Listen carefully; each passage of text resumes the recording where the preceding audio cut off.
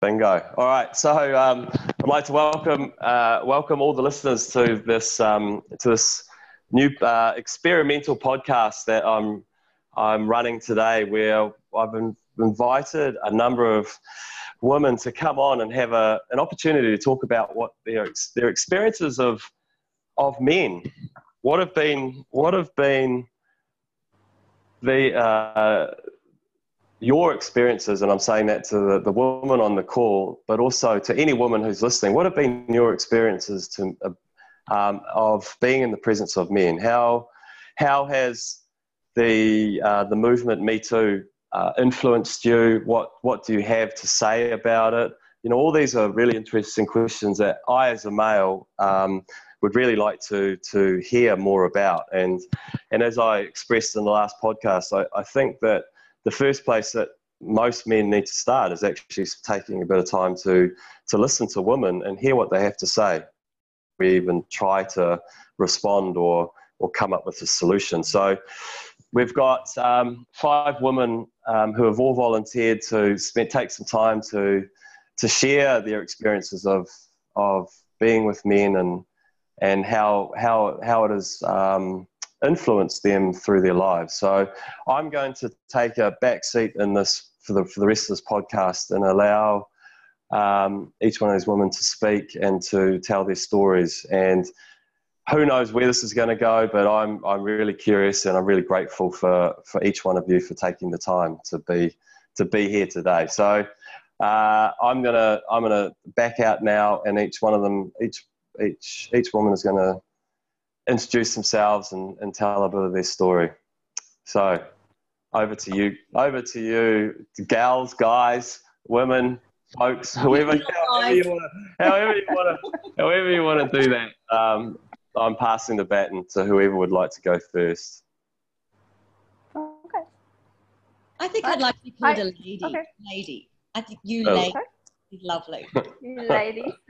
Okay. I'm happy to go first. I can. Okay. Can you see me? Okay. So I'm Kate Thomas. I'm Australian. I grew up in inner city Melbourne in a loving family, 2 older brothers.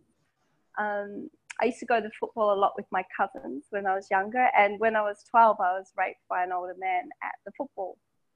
I didn't tell anybody, but it seemed like not long after that, my experience with men was mostly sexual experience. My brother's older friends got stuck into me a lot in all sorts of ways, and they were very devious and sneaky about how they did that. And so then moving into young adulthood, relationships were about sex, I guess. Fast forward and fast track, my daughter was raped when she was 13. So I've had an experience in my early life and then in now my later life, and a relationship with rape. And I also have a son, and so I want to quickly get to that point, and I can come back and talk about those experiences later. But Lou, stop it. When Malcolm and I were talking about this a while ago, I've had a really strong, I guess, reaction to this Me Too campaign because I have a son, and he is a beautiful young man who I have been grooming since he was old enough to understand the word no, that no means no. And I have gorgeous brothers. One's passed away, and my father was a gentleman. And I have many really conscious, gorgeous male friends. And I have felt compassion for the men in this Me Too campaign. And I feel like I'm a minority in that because not all men treat women in that way. And I feel that as women and potentially mothers or aunties or grandmothers or friends of friends or whatever other children, that we can actually make a difference through education with with men at a really early age. So I guess that was my interest in coming on board, was to put a voice in there for men. What I've been hearing through my male friends' experience since this Me Too campaign is that they're feeling a little like all men are being grouped in together, that all men behave in a bad way, and that they feel like they're being pushed out of the conversation. So I congratulate Malcolm for bringing us together, men and women, into that space.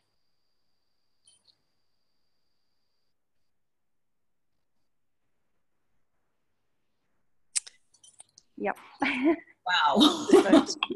Hard act to follow. Oh.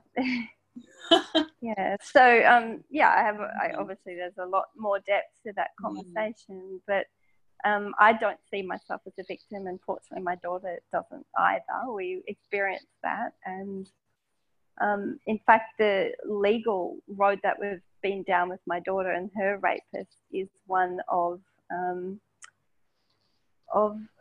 trying to find a way for him to see that his behaviour is not right, because he's come from a really bad background. He had bad role models, and and so rather than incarcerating him, trying to rehabilitate to a point where he actually understands that what he's done is wrong. So there's coming from a place of compassion, I guess, for all of the years that men have been poorly educated, and I'm talking thousands of years, maybe tens of thousands of years, who knows. We could get all spiritual about that, but Kate, I don't necessarily need to go first, but I just want to say, wow, that was an awesome way to open this conversation, and I just really want to acknowledge your bravery. I don't know if you know anybody else on the call apart from Mel, but I'm just totally moved by hearing you share that story, and that story of your daughter. And as the mother of daughters, I'm just blown away by your compassion around the experience and that man, and the respect you have for men and what you've just spoken about. And I personally agree that a lot of men are terrified around this kind of Me Too conversation. And I know there was some dialogue on the little bit of messaging we had around, why aren't men speaking up? And it was quite strong. And I know that men in my life are terrified of saying the wrong thing, and so they'd rather not say anything. I just want to acknowledge your compassion and your respect. Awesome. Thank you. Yes, thank you for sharing your story. I can definitely relate, and also just. It just always amazes me how much like our lives parallel our children's lives too. Like in my, just my experience, like a lot of times trauma, like in my family, it seems that traumas that have happened to my parents end up happening to me at some point. And I'm terrified that might happen to my son, as, like I was also a victim of sexual abuse as a child. So I'm particularly sensitive because my son is 4, and just afraid that because it happened to me, that in some way I'm attracting that sort of person into my life because I'm used to them, or I'm familiar with that kind of person. Does that make sense at all? Yeah, definitely.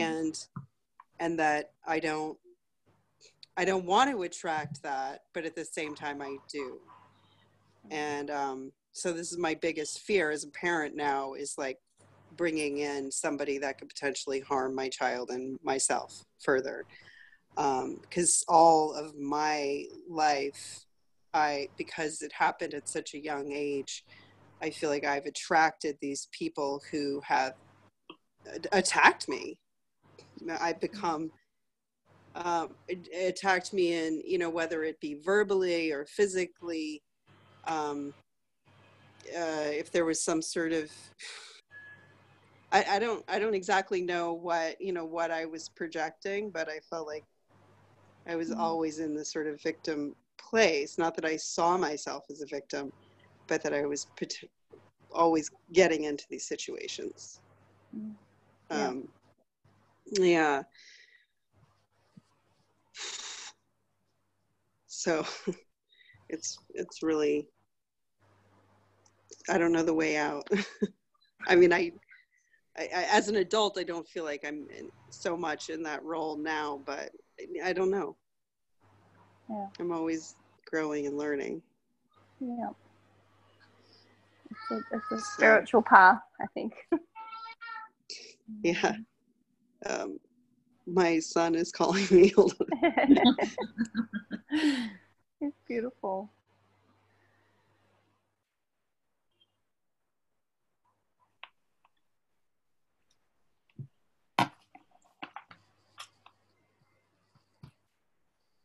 Have we lost Deborah now, or is she No, gone off? I just I guess just further to that, I could say that I think that young children, and I think this in all aspects of young children, that they're never too young to learn about the concepts that we're talking about here and now.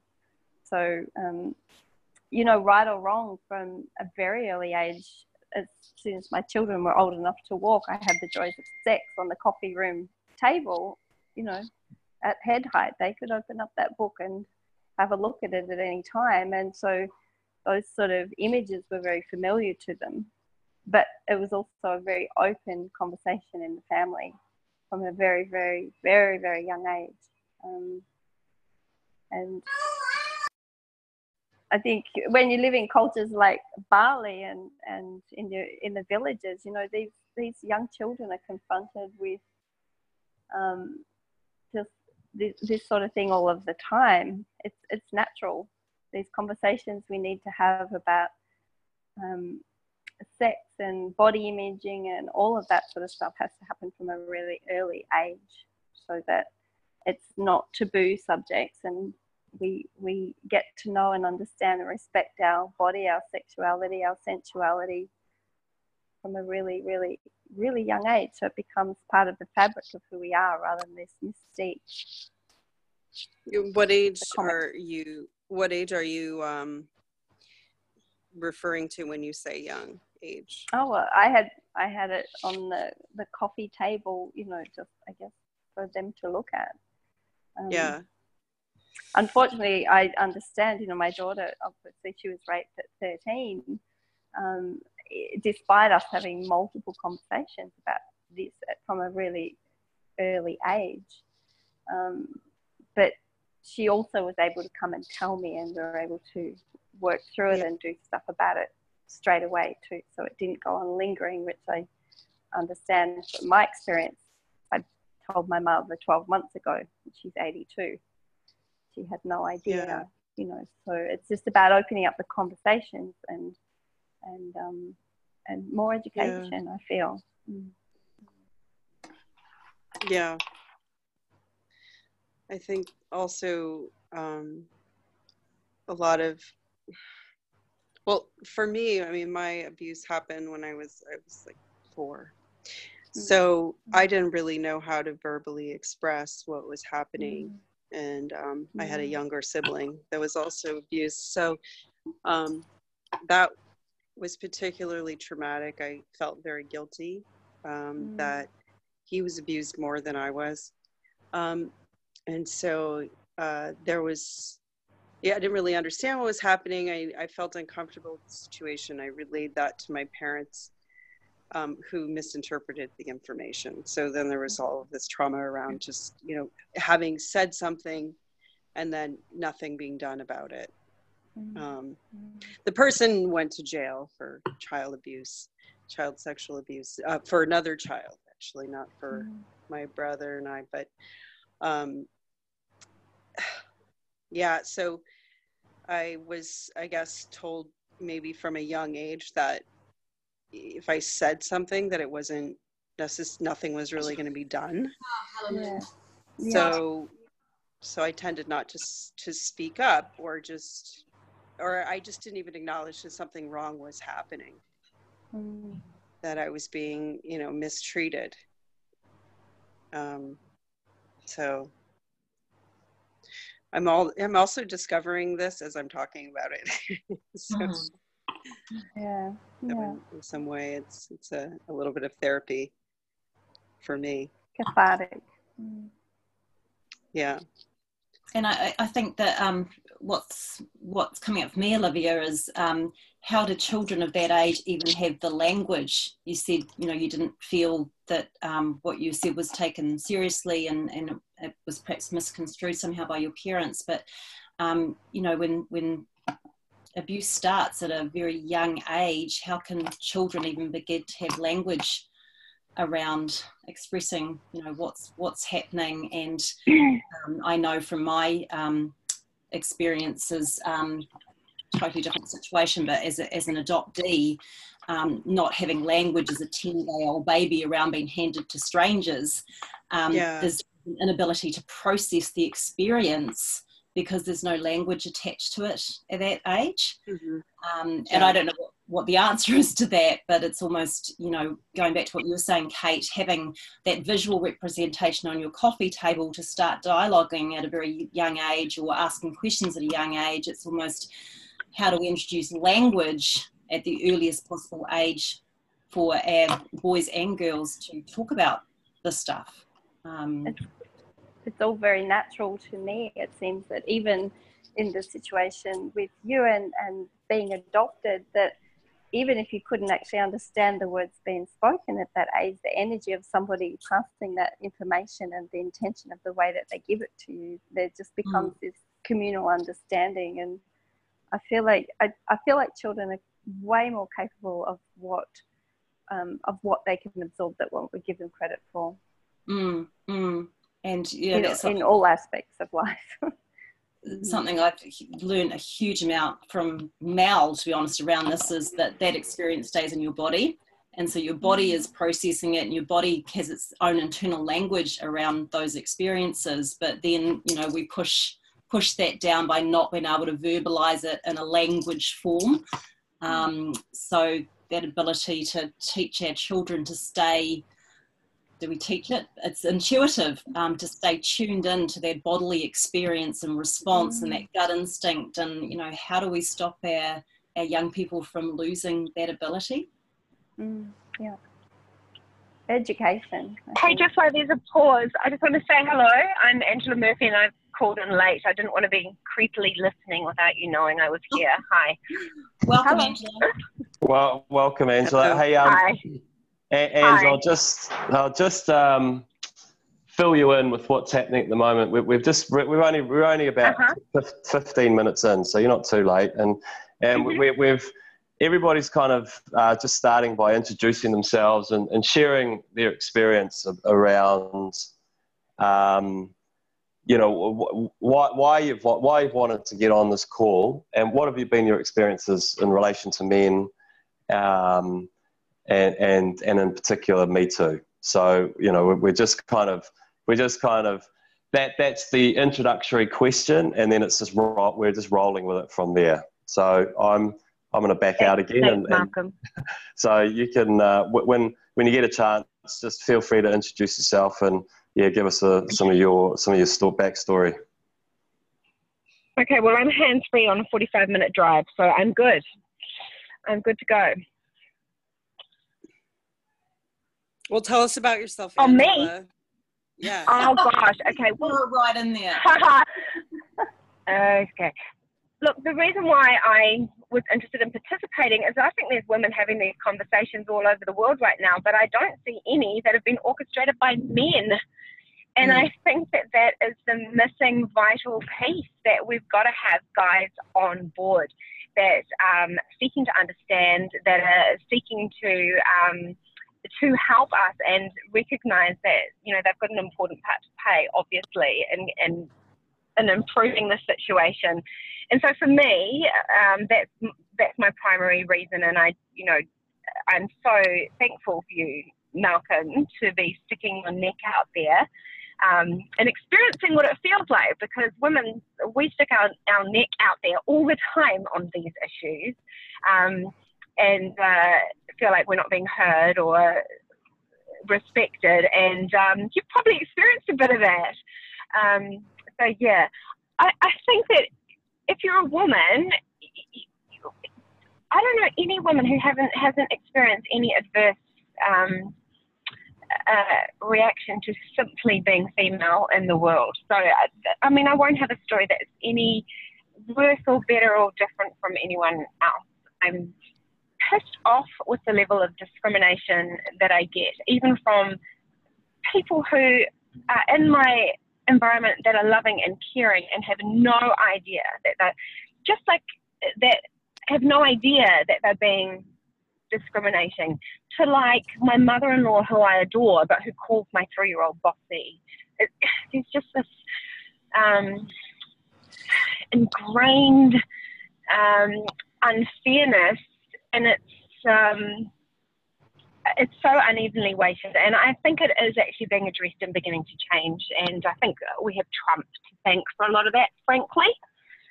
I think he's freaked everybody out so much and made women in particular so angry that there is a massive change happening. So yeah, that's what I'm here, and I'm interested to just, I think that if every 6 women, so how many on this call? 6 women. Imagine right now if every 6 women on the planet and 1 guy was having this conversation, the world would be a different place tomorrow. So that's why I'm here talking about it. We can't fix the entire world, but we can just fix our little circles of influence, I guess. That's all. Kat, I'm gonna jump in here, Ange, because I'm curious to know if you can share some personal examples for you yourself about what it's being a woman around men. I live with 2 men, and we work from home. We have a commercial production company, and we have 2 guys that work for us. And you know, it's interesting, just on a really basic level. This is going to sound ridiculous, but why is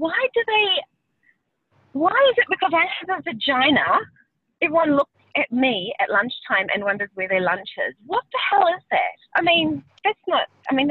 What is that? Why is it that you automatically get assigned these tasks in an office? I don't do them, by the way. But why is that? Like, how come in an office the women are getting the lunches? Why? Is it because we do it? So I've been reading up on that recently, and I've read that actually in a professional environment, to kind of maintain your mana and respect, you've actually got to not come to the meeting with baking, which I would have done when I was 20, but I saw an agency producer do it the other day, and I was like, whoa, you're offering up your banana bread, and you've just given away all your power. And you know what? That is annoying at the same time, because I'm like, why shouldn't a woman be allowed to be feminine and do what she loves to do and bring baking to a meeting? And yet she does. I could see it happen. The respect for her dropped in the room. I don't know. Anyway, I did a survey. I saw a survey that Women's Group. I live in Australia, but I'm a Kiwi, so I stay in touch with all the Kiwi news. And I did I saw a survey. I think to change lanes about causing an accident. Oh God, harder than it looks. Just a minute.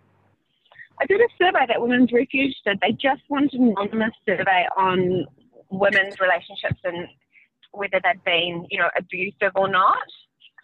And I started to catalogue all my relationships from when I was 14, and I really by the end of it. So aside from the sexual abuse when I was a kid, which just seems normal because doesn't that happen to everyone? I realized that I'd been in so many relationships where the behavior from the guy was actually abusive. And I didn't even realize at the time until I started to categorize it. And this was about last October, so it was right when the Me Too thing was kicking in. And I just saw it all with fresh eyes. And I was horrified that I grew up in a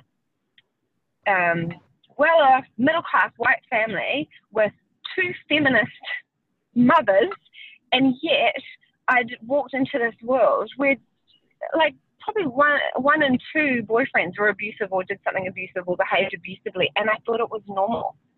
I got punched in the face at the U2 concert by a boyfriend. I've been to the police so many times when I've been hit by boyfriends and stuff, and nothing ever happened, and I just began to think it was normal. Anyway, I'm happily married now with an extremely understanding and loving husband, but I'm just disturbed at the normality of the way that women are treated, from having to organise lunch in the office to getting punched in the face at a U2 concert and no one doing anything. Like, that's it. Yeah. Yeah. Well, I can definitely relate. This is the normality of it. Yeah, it's bizarre. Yeah. Like, I definitely the sort of the mental burden that women are sort of left with to manage the house, to manage the affairs of feeding, or taking care of things around the office, like you just mentioned. I don't really understand why women have been pushed into that role time and again. It's, if we don't do it, it doesn't get done, and then but we carry that burden for some reason. Like, but I don't think it's natural. I don't think that men are totally capable of doing it. They just look to us to do it. It's that whole emotional labor thing, and I got really angry with that for a while, and I'm lucky that I've got a really understanding husband, but we had a few rows over it. It's like, do you have any of our neighbors' phone numbers? No. So when we need them to babysit, why is it my job? She's your daughter too. You know, so, and it's, so I guess what I'm getting at, because I'm only talking about little things, but what I think is it's, and it was like the thing that was that Brianna dropped about calling women guys. I think that it's these tiny little things with the loving and supportive men in our life that we have to carefully but firmly correct or straighten out. I think that will have a flow-on effect, because I think that the utter disrespect for girls and women, which ends in their rape and murder, basically, because that's as bad as it gets. Yeah. It starts, there's a slippery slope, and you can say it starts with a slap, but I'd say it starts with expecting the women to pick up the coffee cups after the meeting. It's just that tiny little, or calling them guys. And I know that that is really extreme, but I'm just going to assume I'm in a safe place to talk about this. So calling women guys and the rape and murder of women, I'm not equating those, and I'm not saying that one leads to the other. And yet what I'm saying is there's a systematic disrespect for women as autonomous entities that have equal rights. So that's called not being a feminist.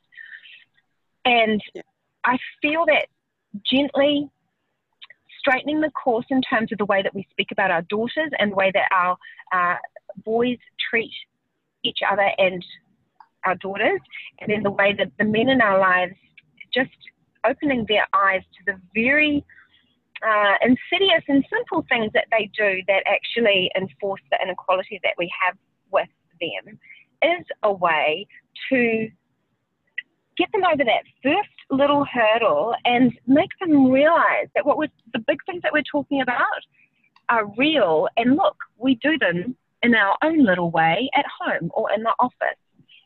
I think that's where I've got with this, is that we're almost overwhelmed by the scale of what needs to be done, but I think there is a way to get it done, and it is with these very small steps, with things that, you know, and again, you get dismissed. Oh, that's not a big deal. Stop making a fuss. And that in itself is usually sexist and dismissive. But I do think that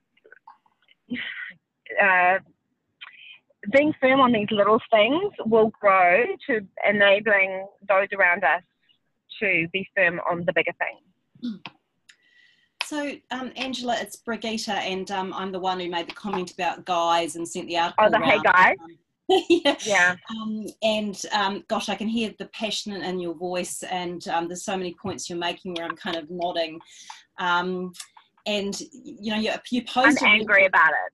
Yeah, I can hear that, and you are in a safe forum to express that.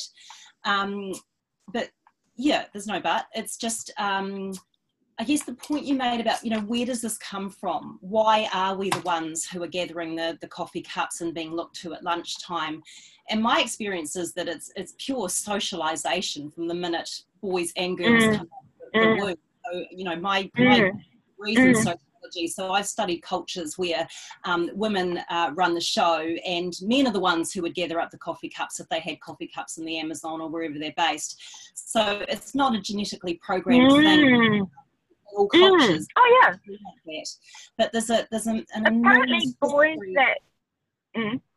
I was just going to say there's an enormous Sorry, history carry on. around the socialization in our Western culture, and we're not here to kind of necessarily revisit that. But the research, I do a lot of work coaching women, and it breaks my heart that there are still not just women my age and older who go into meetings and feel that sense of intimidation and not good enough with men, but I'm working now with a lot of young, early 20-year-old women who are still really struggling with this piece and genuinely feeling that they have to adapt and mold themselves to suit a male environment. And I do a lot of work around, well, who are you as a leader? What is, don't try and mold yourself as a male leader.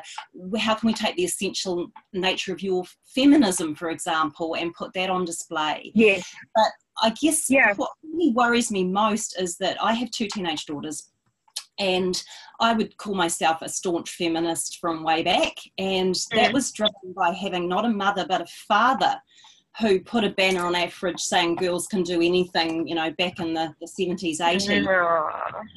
And I am raising girls who don't seem to care about this conversation. And I know that's because they're being socialized in their peer groups and outside of my influence around fitting in and molding. And, a little example this week, I said to the others before, my eldest daughter's just got her first leadership role. She's sports captain in her high school, year 13, and she has a male equivalent. And all of the prefects and sports captains and all the leaders of the school, the local paper came in to take their photographs. So there's a head boy and girl and a head of house boy and girl. And brace yourself, ladies, but the photographer, just about all of the girls were taller than the boys. And my own daughter is 6 foot. She's a netballer. She's a sporty kid. She was way taller than the male. And they got the boys to stand on boxes so that in the photographs, they didn't look equal in height to the girls, but they were actually taller than the girls. Wow. And I said to Zoe, my God, what did you do about this? And she said, nothing. I didn't. What really did she think? it. What did she think about? No. She thought it was wrong, but not wrong enough to actually say anything. And when I was her age in the school, I would have launched a fucking protest in my school about something like that. And I would have had a bunch of sisters out there with me, parading with placards. But they just don't seem to care in the way that I was raised to care about this stuff. So I'm not even posing a question. It's just I'm almost at the point of despairing that we're ever going to really see change around this. I feel I've raised my girls to care about an issue like being made to look shorter than the boys. Can I comment? Sure. Hello? Wow. Hello? Yeah, we can hear you. Yeah. I've had the benefit of having 3 generations. I've got grandchildren.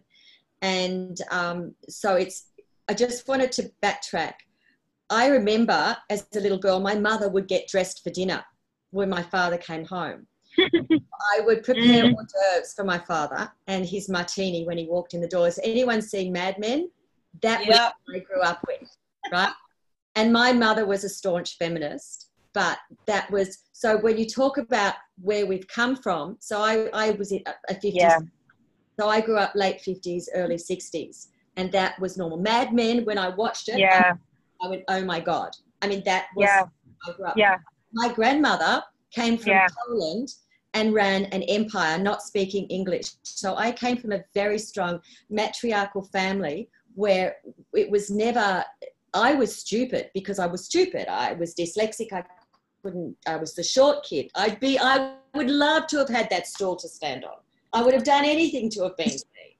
So, you know, there's always a side. So just to give a little bit of hope, seeing the generations, I took my little 4-year-old granddaughter to Westfield last year, and we walked through the makeup section, and we got very excited because we put lipstick on. Well, I came home and my son bailed me out so badly. He was so angry, and I'm like, hey. Because he didn't get to.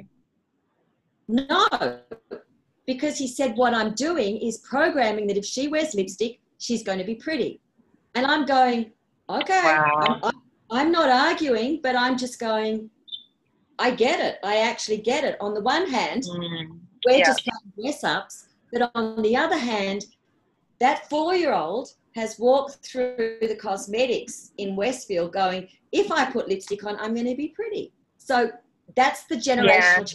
My son's family, everything is equal. Absolutely everything is equal. Jenny went off and did a 4-day girls' weekend and got pissed and had fun with her girlfriends, and Jake looked after 2 little kiddies. He would cook a meal. There is complete equality in their family environment. The same with my daughter. My kids are in their 30s, and Rebecca's 36, Jake's 33.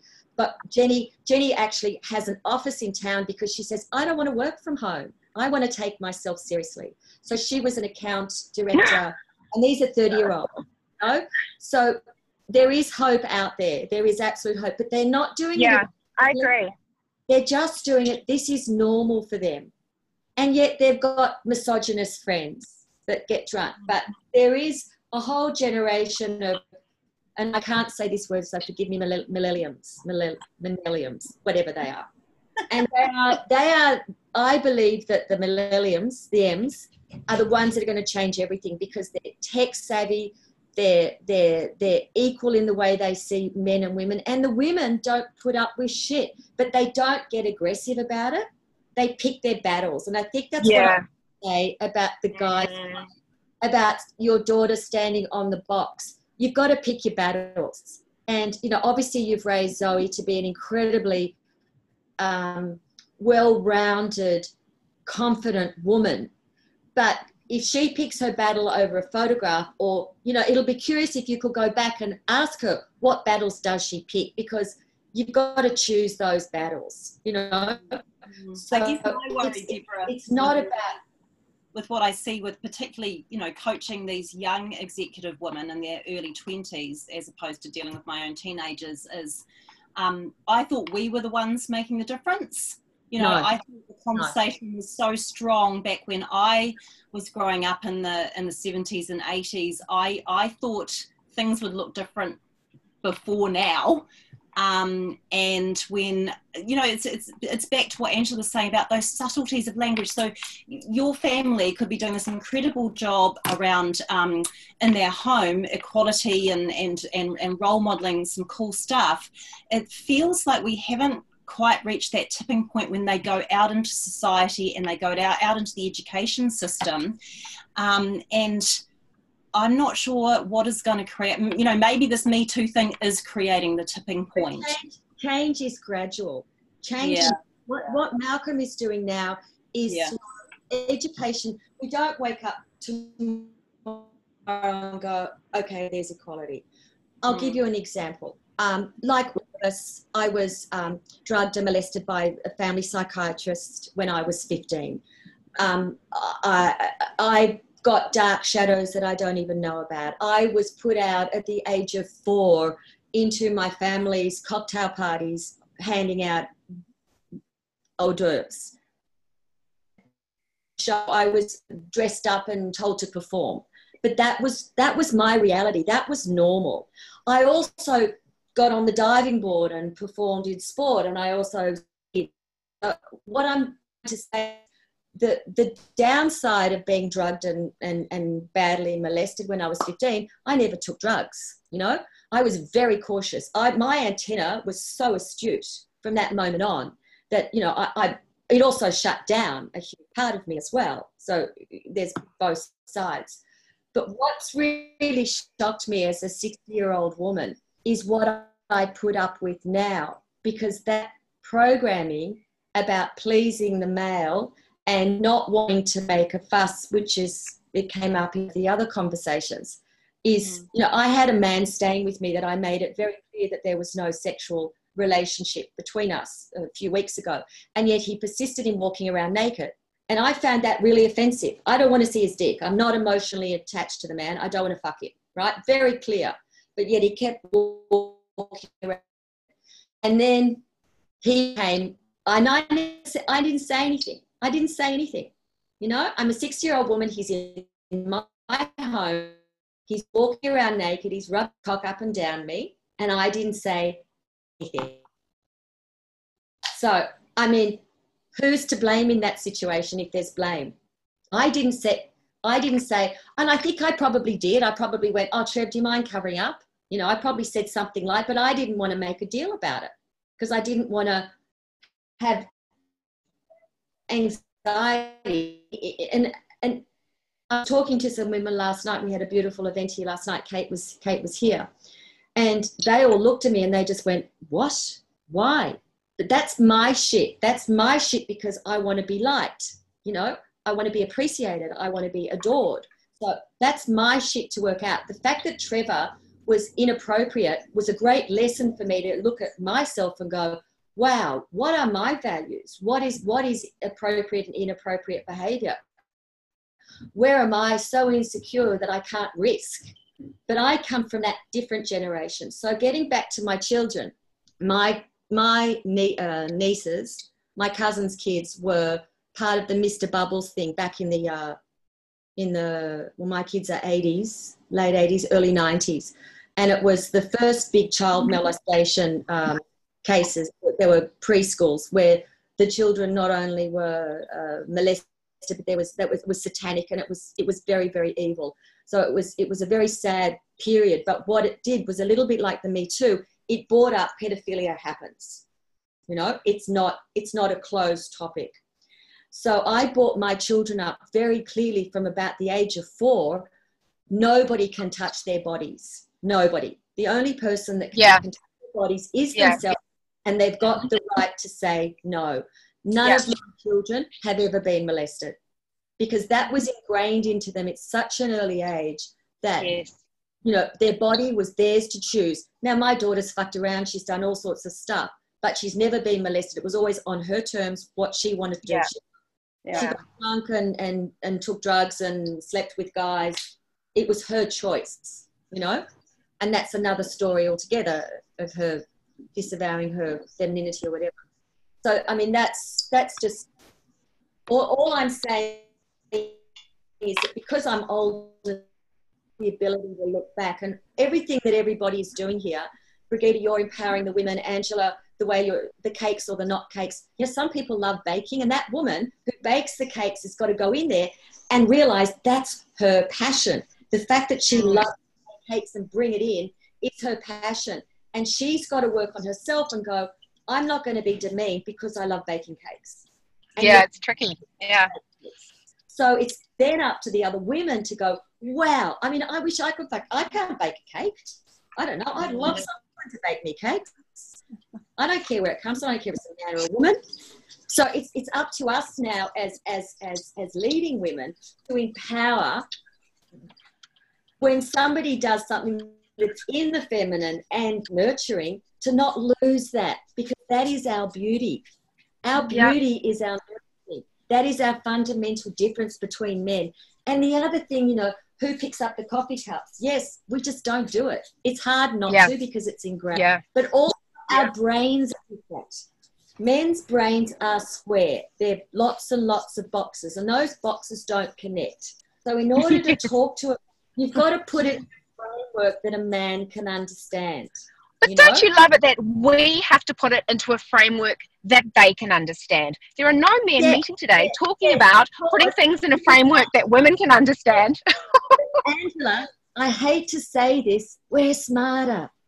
We're more capable.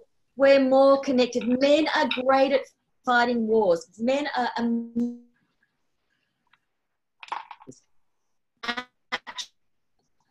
brain waves of a man. We can educate them to be more sensitive, but it's a proven fact. A woman's brain is like a mush of like a million electrical wires going. Everything is interconnected. We're sitting here. I'm texting, doing 16 different things, like we probably all are. I'm thinking about, okay, how am I going to do that?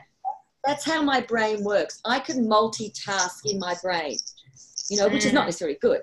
A man will do one task, he'll do it well, move on to the next task. Yeah, I agree with Deb. I think that we have to, first of all, the comment about the banana bread and moving the coffee cups, I think the behaviour will continue as long as we allow it. I don't necessarily see that as the men's fault. I think it's... yeah. Yeah, and the other comment about the banana bread is when the air conditioning goes bung, who do we call get off onto the ladder with the screwdriver? Thank you. You know, Thank you. I from a men's perspective, and as I said before, I have a son who's incredibly handy with tools and an ex-husband and a new partner. There's shit outside that I don't want to do, so I'm pretty happy to put the coffee cups away. Oh, or look, whatever. I don't really want to. I'm totally the same. Well, yeah. But I'm the same, but what was interesting to me is that she lost her power when she did that. I could see it happen in the room. That's what interested me about it. Whereas a man doesn't lose his power when he gets up to fix, you know, the so then blind Angela, in the meeting. it's your responsibility to re-empower her from the feminine. But that was, like Brigitte was saying before, I feel that for her daughter, she's done such a beautiful job. It's not an issue for them. So this idea of whether the boys are made taller or shorter, they're so comfortable in their place and their role in this community and society that they live in, that it's not an issue for them. And if it's not an issue for them, it's not an issue. If they came home and said, oh my God, I felt so small because they tried to make the boys taller, then, you know, again, the behaviour is going to continue as long as we allow it. If it becomes an issue, we have to educate our children to speak up and say, this is an issue for me. I don't want you to put him on it, you know. And that was the issue for me. Is that but it was for you. It wasn't right. So she said it wasn't fair. It wasn't right. And when I said, but why did you girls not speak up about it? She said, I don't know if anybody else noticed that it wasn't right. So they hadn't kind of come together as a community of girls to share that was an interesting, but my own daughter noticed it. She say something. Do you think it would have made a difference if the photographer was female or male? Oh, that's a really good question. The photographer was male. And so was it about his smallness and his height? I don't know. I'm just asking. You know, we have so many different layers here. Absolutely don't know, but I do agree with what a couple of people have said, that it's about standing strong and being empowered in who you are as a person, male or female. So I'm really interested, Angela, that banana bread story, what was actually going on outside of banana bread being presented that meant that woman's power was drained away? How was she presenting it? How was she within herself? You know, what else was going on that someone else might have presented banana bread and held on to her power? Because I think that's the more interesting question. It was just, I don't know, it was just interesting to me because it's a very professional environment, kind of high stakes, and it showed that she had, where, you know, catering was all provided, you know, everyone just comes in and looks after you, and yet she'd gone and done this thing, and it showed that she had spent her own money, given of her own time, made herself vulnerable, I suppose. And I'm not saying it was right or wrong. It was just fascinating to me. And it almost, I hate to say that it was unprofessional, because I just think that's kind of beside the point. It was just, I don't know, she just, the respect went. She just became childlike, like immature. I don't know, it was weird. I haven't fully formed my ideas of it, so it's interesting to have bounced it around here. But it was extraordinary to observe. And I've done it so many times, and I would never do it now. Because, look, take it for what you want, but it's not a power move for me. Not that I'm into power moves, But as a company owner and a producer, I would not turn up to a meeting with baking now. People just look at me like, what the hell are you doing? You should do Rightly it. or wrongly. Yeah. Can we return, because this really resonates with me, back to the, like, why we're not saying anything to people that are doing things that are offensive to us. Like, you know, the example that you gave, I'm sorry, Deborah, about the man walking around your house naked. And then the other woman with the daughters. Well, do you know what? Huh? Yeah. I mean, I'm just going to make a suggestion in why, like, I in the past haven't spoken up, and mainly it's just because then I have to explain myself and my feelings, and then be validated by the person who is in a way like attacking me. You know, it's almost like I'm confronting my attacker or the person who's wronging me, and that puts me in an uncomfortable place. But also, I think there's been a lot of pressure to protect men and their egos. Yep, you're right. You're right. So I just wanted to throw that in. On that point, do you know how many men have also been raped and vilified? Sure. So yes. We think it's only just women. But No. I don't think anyone thinks that. But you know, women are on the receiving end of much more violence, and they're much more likely to be killed at the end of this. But it's not to discredit people who identify with other genders of men that it also happens to. But we are the thick end of the wedge. And by sorting it out for ourselves, I'm hoping that we will be able to sort it out for other people as well. But absolutely, of course, it happens to men as well. And very high proportions, a lot higher than I think we're aware of. Right. Yeah, I mean, I'm personally finding it kind of terrifying that from what I've heard so far, Paul, I'm the only person who hasn't suffered any sort of abuse or being in relationships with anything but beautiful, amazing, wonderful, nurturing men. But how awesome is that? And it's to be celebrated as well. And you should talk about that, because it's encouraging for other people and for other, you know, it is like there is a place where you can get where it's okay. Yeah. It's good to talk about that. Don't ever feel like, oh, I shouldn't mention that I have a great relationship because I don't want other people to feel bad. People need to be reminded that that is out there and it is achievable, and it's good. Well, I guess you know, just coming back to when Kate first introduced herself, and I reflected how respectful that sounded, and she's been through some huge challenges. I think that we get really sidetracked by the them and us stuff, and that, you know, their brains are different and ours are so much more, and that research I find utterly fascinating, but it helps me to better understand men.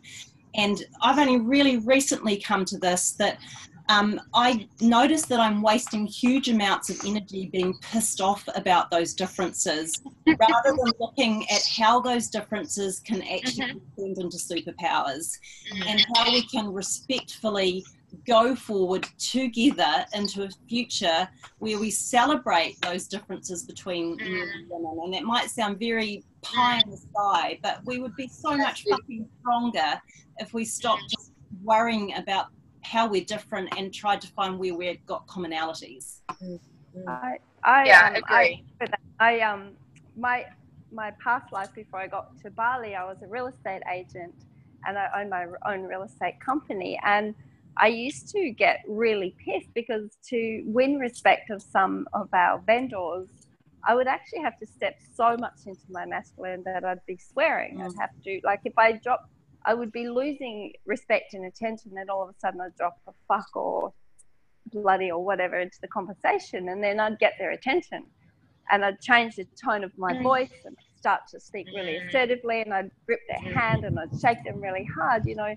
And I spent a long time resenting that. And when I came here to Bali, I've spent many, many months praying to Lakshmi, because I do yoga, so that's another side of me, but to draw in more of these feminine qualities, to come back to the feminine. But Rob, my beautiful partner, has been pointing out to me that, you know, we have the masculine inside of us, and it's okay to step into that when we need it. And similarly, the men have the feminine inside of them.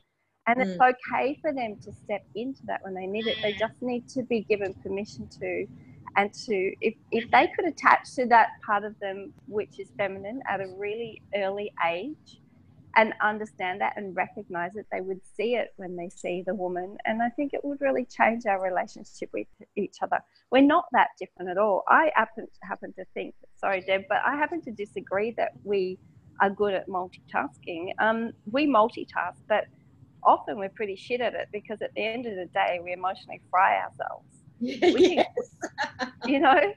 just take on, I mean, we've all done that, been on the phone, kid on the hip, bloody just, correcting homework and doing the dinner. Like, we can multitask, and having a conversation with your partner in front of you, but and at the same time just more absorbing all that emotional stuff. But at the end of the day, we often just run ourselves completely ragged, and then we leave our husbands or whatever, or have meltdowns, or I don't know. I just, this personal experience, I'm not that good at multitasking. I did it, but I wasn't that fucking good at it in the end.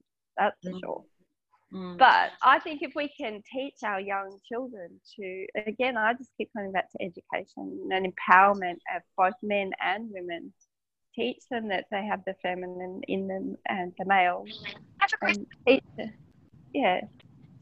I think it's such a good point, Kate, because to me it's where are you coming from and how you express your femininity or your masculinity. And if you're hearing it, then that's a really different place than if it's just who you are kind of at your core. I'm thinking about when I worked in London in the early 90s, and I had an Italian suit that was pinstriped, and I literally used to wear a tie with it. I worked in the financial sector. To do it in the end. Armour I put on every day to be more like the men, with the shoulder pads and all the rest of it. And the idea of wearing a fluffy pink cardigan in that context was just, no way would I I wouldn't have my armour on in that context. But now I see young women, this is what gives me some hope, wearing pretty dresses and full cardigans and going in and running a board meeting. Yeah. And being comfortable in where they're coming from with it. So yeah. That's the education piece, is, whether you're a male who's got a lot of feminine qualities or a woman who's got a lot of masculine qualities, it's where are you coming from and are you being true to yourself? Yeah, exactly. Beautifully said. Malcolm, what do you think of all of this? Yeah, Malcolm, I'm interested in knowing, because I said this on the thread where you asked for people to talk about this. Where are the men? Are they talking about this, or is it just us? Because 125 years ago, women were trying to get the vote. Women have not stopped talking about this. But where are the men? I think they don't care. I think they might. Yeah, so I don't think it's about not caring. I think I said it to you. I said it to you before that. It's a daunting. There's a number of different things. I think on the subtle, on the big scale, the stuff around abuse, and whether it's child abuse or sexual abuse and rape, and even the stuff in the workplace, like sexual discrimination and all that. I think there's a really big. I think just about every man I know is totally against it and will talk about it and aims to do stuff against it. So in that regard, I think I think there's this huge action on the smaller stuff, which is a lot of which has come out a lot in this call. Like they talked about with the cakes and calling you guys and whatnot. I mean, I think that there's a lot of daunting. It's quite daunting, right? Because for a lot of guys, it's like, fuck, we've got to, so much of this is unconscious behaviour. I've been brought up with and learned, and now I'm like, fucking hell, I've got to start, you know. So I think, like, fucking hell, I've got to start watching what I'm saying. I've got to start watching what I'm doing. I'm like, blah blah blah. So it's daunting, and That's the other what we thing, do all the time. yeah, but the other, exactly, and the other thing that's daunting is that, you know, like when you and I had that conversation online, Angela, like your anger comes as I'm reading it. Your anger is kind of bouncing off the words that I'm reading, right? And it's not hard. It's not easy to hold somebody's anger. You know, it's easier to walk the other way, or to know that it's there and to keep doing something, but to not engage. So one of the things that I know is that guys are doing stuff, or they're conscious of it, but they're also not engaging because it's really hard to sit in it.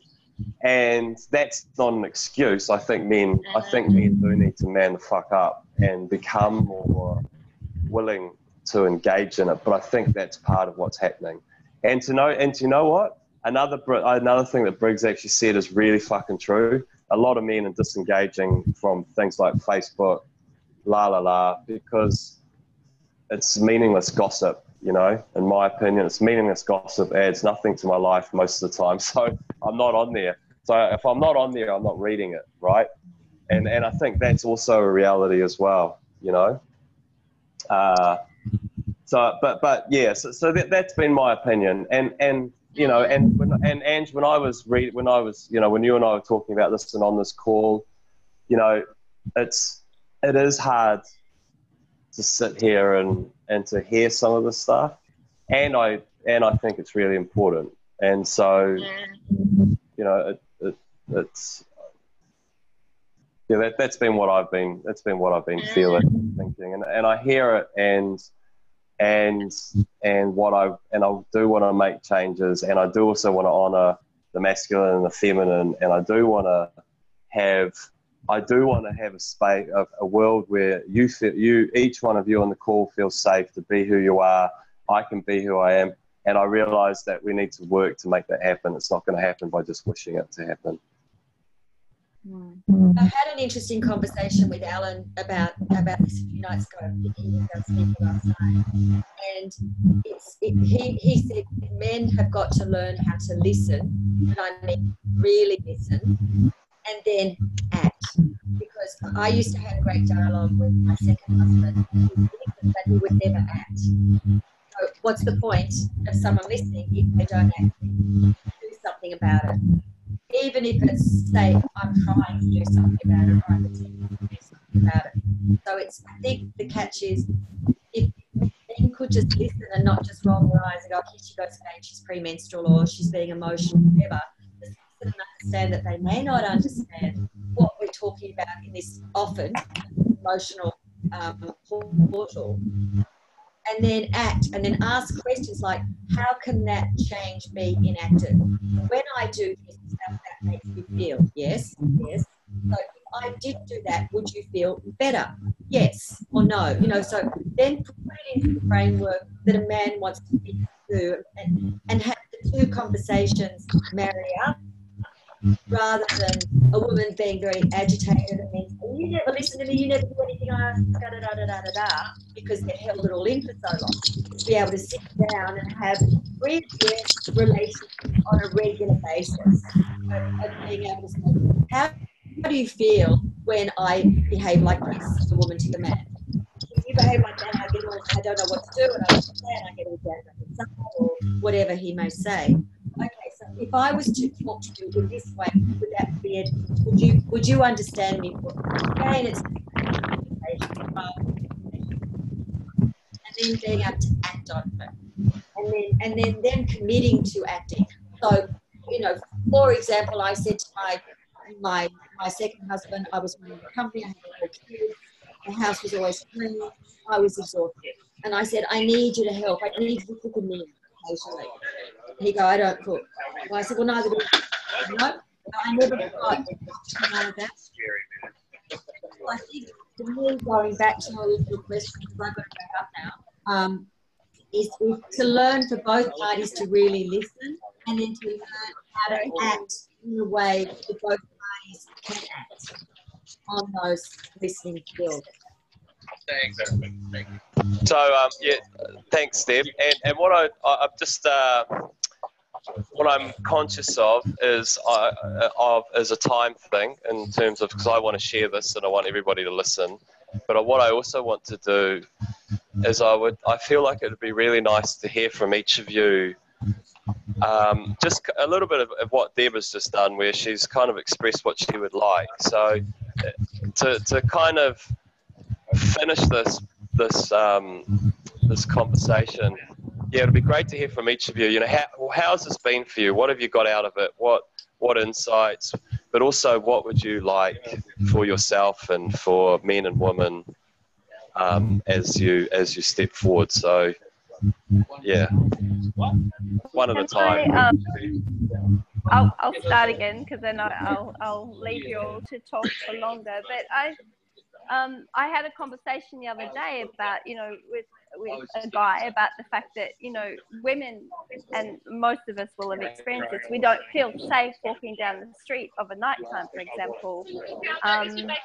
You know, where you're looking over your shoulder, or you're making a plan of how you could attack somebody if somebody came. You know, I think that's a general feeling for most women, that, you know, we walk past building sites and there's people jeering at you. You're walking down an alleyway in the dark and you're feeling and so what this person was offering was what can I do to actually make women feel more comfortable? If I'm walking behind them in a dark lane, do I walk at a distance so that they feel more comfortable? I feel like that's just a shame. We should all be able to move around this planet freely. So I think that we need to have conversations and education at an early age. We need early intervention for people that are damaged or discarded or like, we know that people that aren't well cared for, well loved, and feel like they have a sense of community will hurt other people. They'll murder, they become terrorists, whatever. We need to have early intervention at every level so that people feel like they are loved and part of our community. I don't want my son to have to walk around tenderly around women for the rest of his life. I want him to live as full a life as he can. I want women to live as full a life as we can. So I think we need, like, I honestly bless you, Malcolm, for bringing this conversation together, all these people together, so that we can come towards a solution together, rather than this us and them. I just can't see any way forward with that. I really can't. Beautiful. That's good.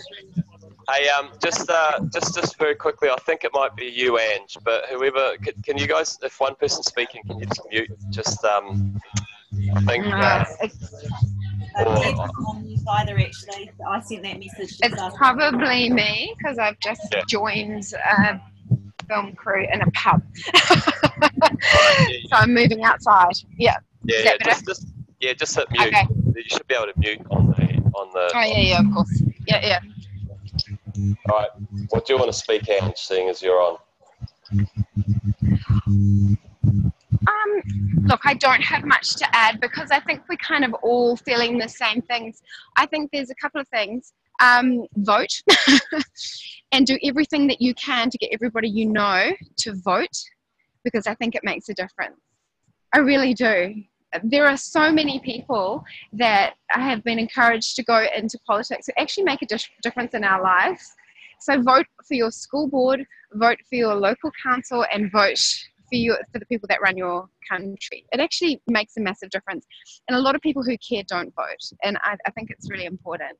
Something personal that I've done on a small level is realize that as a feminist, I need to stop worrying about what other people wear. So if a girl walks past me in tiny little shorts and a crop top, I'm like, whoa. But you know what? We've got to stop telling women what to do, although I'm telling you what to do.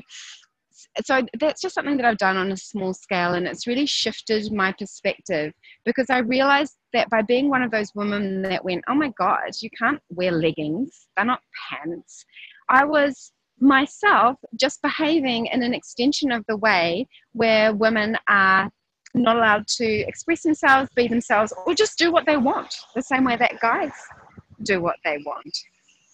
But those are just little kind of personal things for me that have changed my outlook, but I think have been really useful in then informing how I look at other things.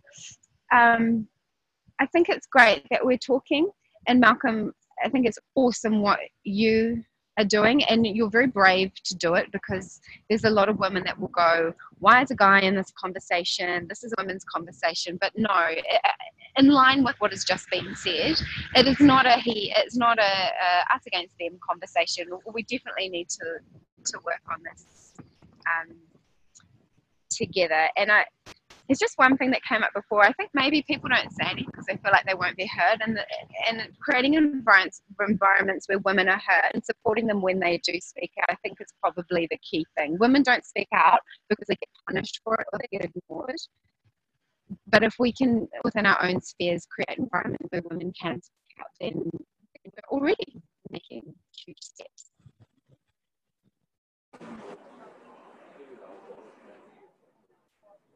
Yeah, I agree with you very much. Everyone, thank you for participating in this. I've learned a lot.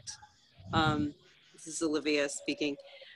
And I just wanted to say, I want to second that. What I'd like to get out of this is, not telling women what to do, whether it's a woman or a man. That being, just from the simplest, like when you walk by a guy on the street and he tells you to smile. That infuriates me to no end.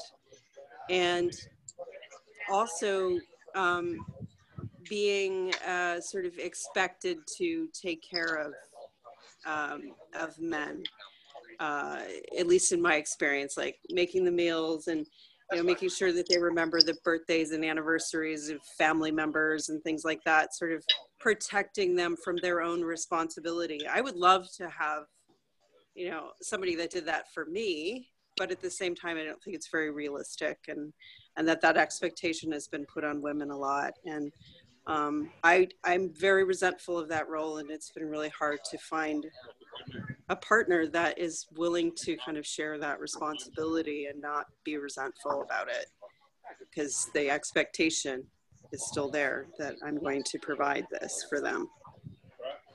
So I would like to just see that.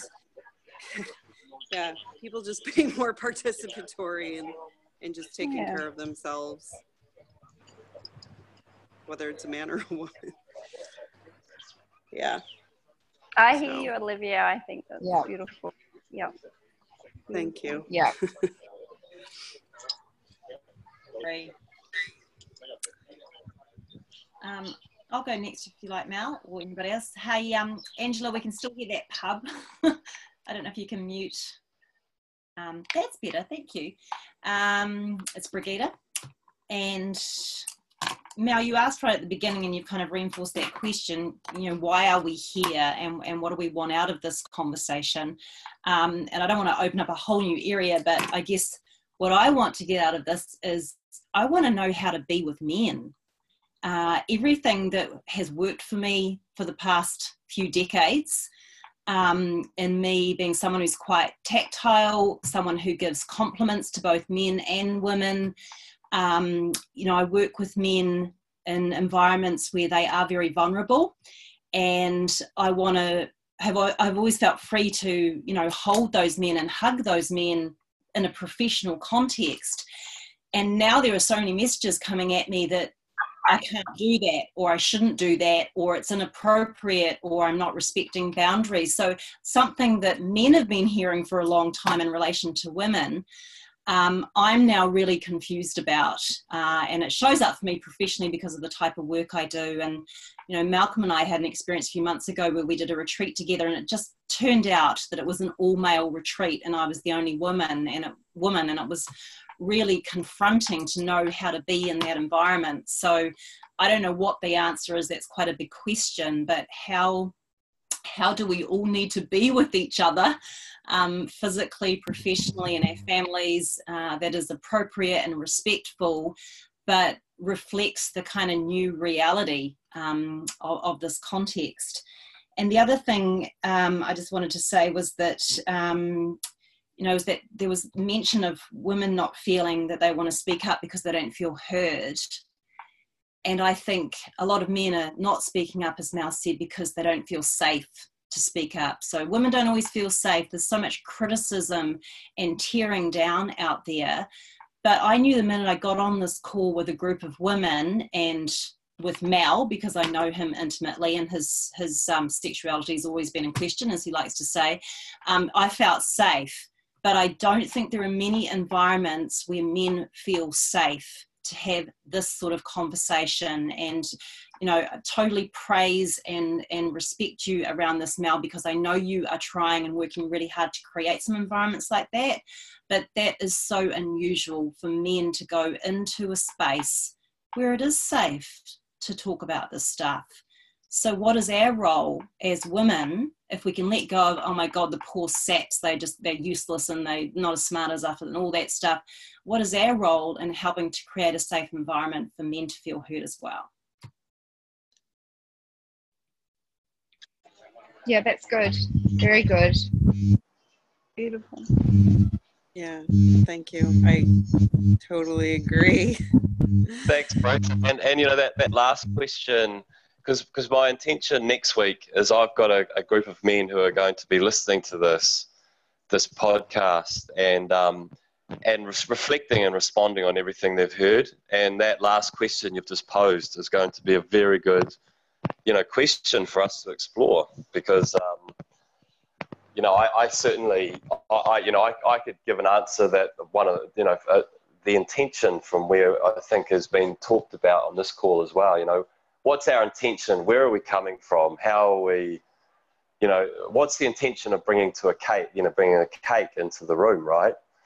And all the stuff it's going to be fascinating. Because I'm with you, man. I want to be in a situation where I'm free to hug whomever I want in whatever situation and environment I want, knowing that my intention is pure and it's been received in the way that it's intended. And that's the grey area that I see right now. It's all just fucking, you know. Yeah. And so where we're at is just in a state of fear. So we're not doing anything out of fear, and that's that just doesn't work for me. It's not a planet I want to be in or want to live in.